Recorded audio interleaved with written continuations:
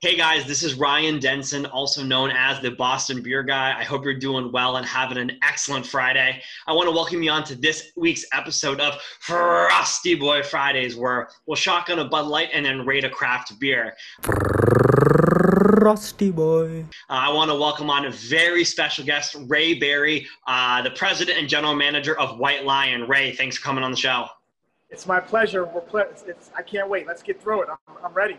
I love it. Awesome. As always, this episode is brought to you by Proof Somerville over on 10 Main Street. They help me get all my beers from all my reviews and love being a partner with them.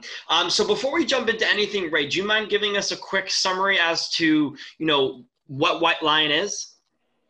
White Lion Brewing is the city of Springfield's first full production brewery since Prohibition.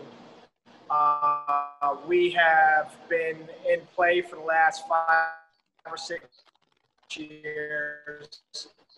Distribute. White Lion is a symbol of good for humankind. It's an extension beyond race, color, creed, or gender.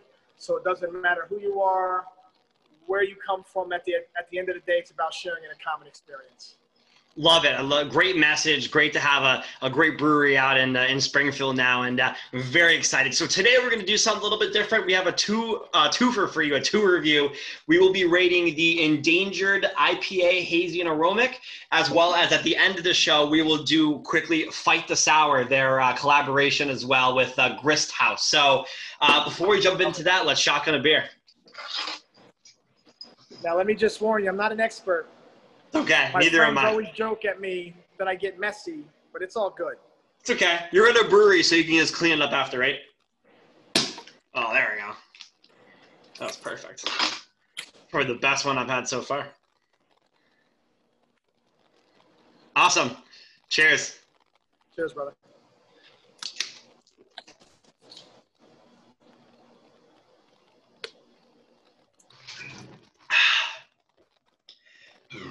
Oh, boy. That's always tough. That is always tough. Awesome. So we'll jump into this. Oh, Ray, you there?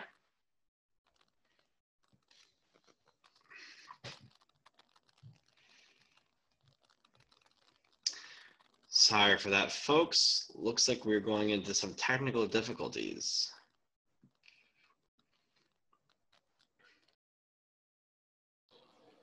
Hey, you still? I got you back. Okay, I got you now.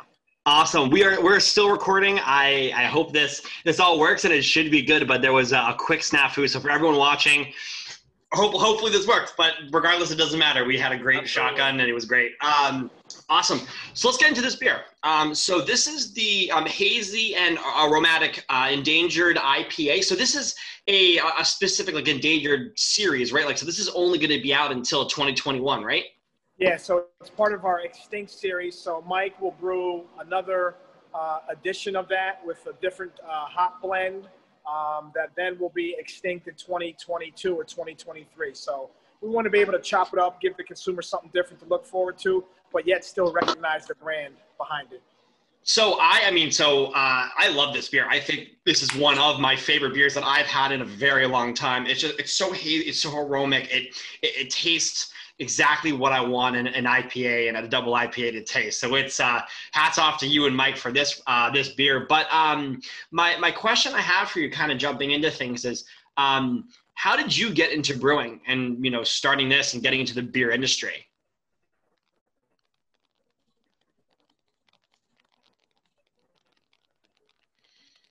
Ray, you still there? Oh. So You're good. You're good. Okay. So aside from Mike, who's been in the game for 20 plus years, I'm someone that has never homebrewed, always appreciative of the creativity out there in the craft beer sector and trade, and just the way people put different flavors and concoctions and hop profiles together. And the city of Springfield, being the third largest city in the Commonwealth, did not have any craft beer conversation going on whatsoever, despite all of the outgoing activity in the greater Western Mass area. I had the idea, parked the idea a number of times, and then just started talking with friends and family. and said, listen, I don't want to look back later and regret that I didn't move forward with the idea. So reached out to a couple key people in the area, and they introduced me to Mike, and we kicked it off right away, and the rest is history. So how did the town of Springfield react when you pitched this to them? I mean, obviously with the prohibition and whatnot, I mean, there must have been some red tape that you guys had to cross. City of Springfield was going through a renaissance. It was looking to attract more businesses, especially to the downtown corridor. And, I worked in the downtown corridor, so I knew, some of the folks in key areas, the key decision makers, and had shared with them the idea, and it was just open arms. Okay. The city of Springfield has really embraced the project from day one. They look at it as another piece of the ever-evolving puzzle from an economic development perspective, from a visitation perspective. When we combine White Lion with the convention center 2 blocks away, MGM Springfield, 3 or 4 hotels downtown, and then also couple that with the restaurant district, it's just a win-win for folks to come down, enjoy themselves, and bounce around. That's interesting. I like kind of how they brought you in there. They didn't really have any sort of hesitations because, knowing somebody of your stature, you had all the good intentions behind what you were doing.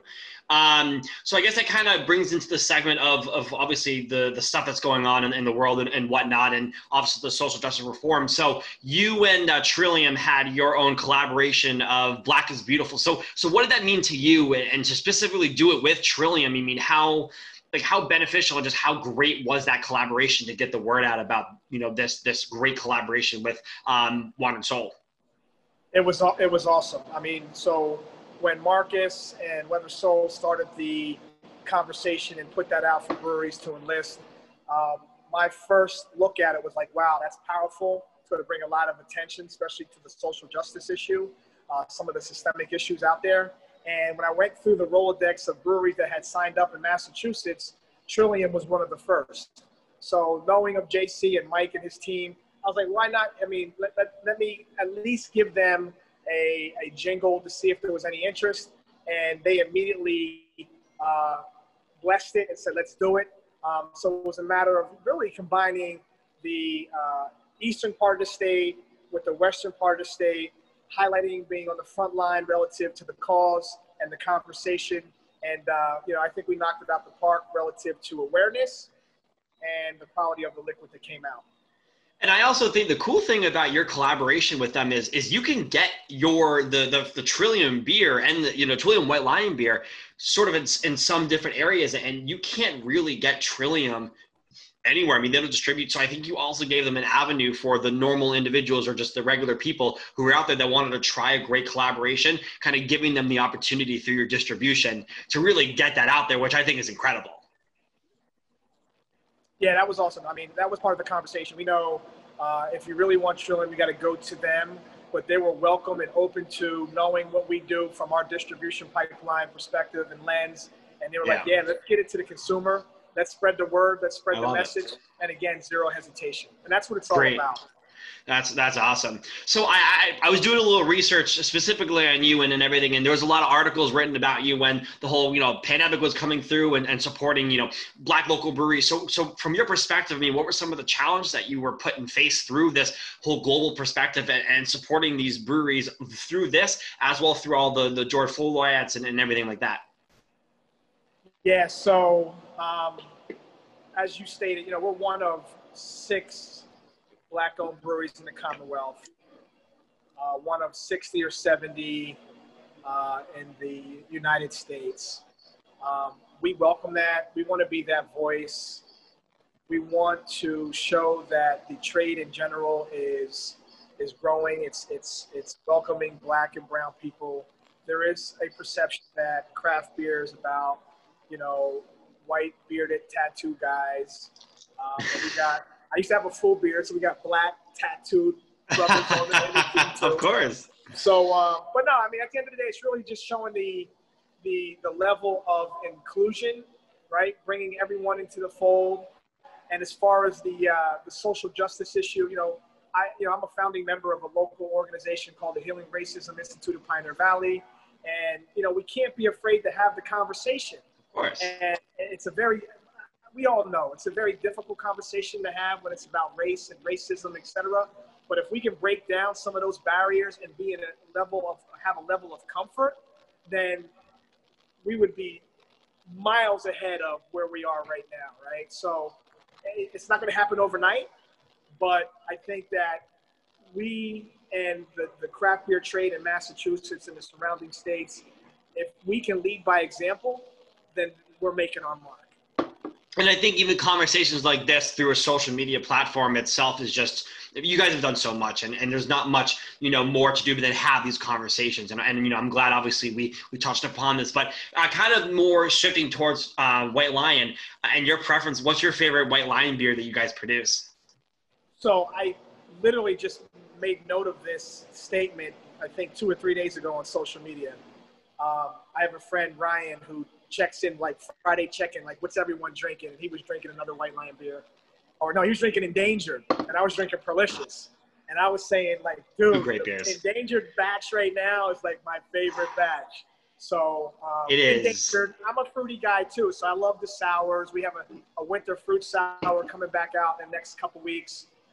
So yeah, but that Endangered is really hitting the mark right now. This thing is just, you're going to have to come and give me some more. I need, my roommates and I all had it, and we were like, yo, this is one of our best beers, and it might be a very high rated beer. My last sort of question I have for you, it's a twofold question. So sure. When I go to a brewery, or sorry, a liquor store or somewhere, I'm always thinking to myself, okay, what's some cool beers I can find with some cool logos and designs? When you're brewing the beer with Mike, do you guys have can art and label ideas before the beer's even like fully done? So we work with a local firm, female-owned firm called TSM Design, and it's really on the fly sometimes. You sit around. I do deliveries for the company sometimes, and an idea just comes. You make note of it, and you brainstorm on names, and then you try to create the image to support that. Yeah. But sometimes it's not forward thinking where you're planning 2, 3, 4, 5 months out in advance. Sometimes it happens in a matter of a day or two, and then we just feed that to our team, and they take it and run with it to the best of their ability, and they've been knocking it out the box. Yeah, the cans for this they're so cool. I love all the White Lion cans.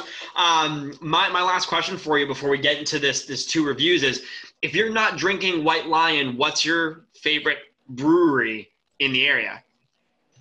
It would be disingenuous for me not to really highlight some of these Western Mass breweries.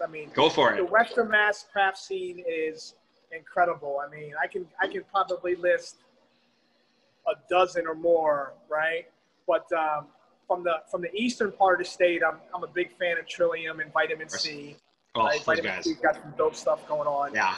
And then locally, we got Skyline, Vanish Valley, 2 Weeks Notice. Iron Duke's got a nice following and a nice portfolio of beers. So we got some newbies coming on board like Loophole. Love them. I actually reviewed with those guys, and those guys are great. Those guys are hilarious. And then you got, Rustic is small, but they're powerful in their own respective right. So Western Mass is rich and deep. You got Treehouse too. That's a big sort of. You can never go wrong with the. Never go on Treehouse. Do you get yourself at all to Progression Brewing at all? And Progression's awesome too. They're connect the dots. I forgot to mention them. That whole team in Progression is phenomenal, and their beers are like awesome. They're incredible. Yeah. I spoke with with the head brewer there, and the Connect the Dots is one of my favorite beers that they put out, and it's out of this world. It's awesome. Our brewer Mike has a great relationship with them. We like to be able to work with them in the future. I think that would be a good collaboration. Yeah. I like to see that for sure. So obviously you've seen the videos. We're getting to the point where we're going to review this beer, and then we're going to hop onto this one. What would you rate this beer as? Let's say you're walking into White Lion, you've never been there before, you get Endangered. What would you rate this 1 out of 10? Well, first I would definitely ask for another. That's what I. Because of the notes and the softness on the palate, a little bit of, I would go a solid 9. Okay. Easily. All right. Easily. All right. I like that. I feel the same way. Again, I had this and I wanted more. I messaged you immediately being like, next time you're in town, I need some more. I think this is an incredible beer. I'm gonna go 9.6. I think this is one of the top beers that I have that I've had in a while. And again, I appreciate you giving this to me. So let's do this really quickly and hop over to the quick sour review. So this is the Fight the Sour. It is a collaboration with Grist House craft brew beers. I'm a big sour guy. I love sours. I mean, it already has such an incredible note. So, I mean, tell me a little bit more about this beer and kind of why you guys collaborated behind the name and more about kind of what I'm pouring here. Yeah, I love this. So there's a annual festival, Black Beer Fest, actually, where it ties black breweries and a robust portfolio of other breweries in the country out of Pittsburgh, Pennsylvania. And this year, because of COVID, they had to do everything virtual. Yeah. So they asked 8 Black-owned breweries and 8 other breweries from Pennsylvania to come up with a collab. And when they reached out to us, they asked White Lion, what style of beer would we like? And I said, let's go with a sour. Let's do a sour. Let's do something creative and funky out the box. And they said, okay, we'll get back to you. A couple of days later, they reached out to us and said, we got the perfect partner for you, Grist House. And Grist House is a phenomenal brewery out of Pittsburgh, and they get down with their kettle sours. And so we just started conversing, and they actually came up this way to Springfield to meet with us, right? So we ate lunch at a local spot, brainstormed, and we came up with this Bramble cocktail that's brewed with blackberry, aged on juniper berries with a little bit of squeeze of fresh lemon, and it takes it to a different dimension. It's so good. It really does. It's really an incredible beer. I mean, like I've never had anything from Grist House, and it's something that I want to get down to and touch and try their beer. But just from the first taste, and again, this is like I only have one of these, so this is my first ever sort of taste this, and it's great. I'm a big sour guy. Trillium's Daily Servings, Mighty Squirrel's sour face sort of situation as well, what they're doing there, and a lot of other cool brewers. Mayflower is doing some cool sours as well. So it's so cool to see you guys doing something so incredible with. Honestly, like I'm so far away from my Wi-Fi router, it could be that, but you know what? The show still goes on. You know what I mean? We're in like a concrete shell here, but nonetheless. Yeah. So, I mean, just as I was saying, you know, again, this is my first ever taste of this beer. I think it's incredible. My favorite sours around the area are like Trillium's Daily Servings, Mighty Squirrel Sour Face. You know, Mayflower has been coming out with some incredible sour beers, and the Berlin Weiss community is it's growing, and people are expanding more and more their palates, the different fruits, the flavors. So this is a great beer. I love it. Yeah, I love this. I think what really makes it pop and stand out is the juniper berry. It gives you that subtle hints of the gin profile. Yeah. And I think that's what just sets it apart from other sours. Like we do a sour called Winter Fruits, which is blackberry, plum, and vanilla.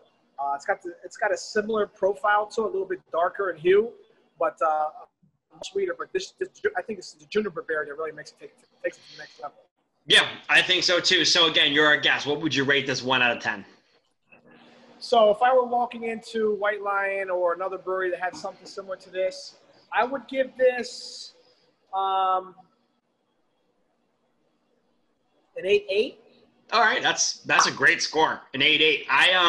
I feel the same way. I mean, I've had some sours where I'm kind of like not really into this, but I think the fruits complement themselves. You get sort of the gin as well, kind of sacks into it, which it kind of makes you feel like you're not drinking a beer, which is always sometimes good.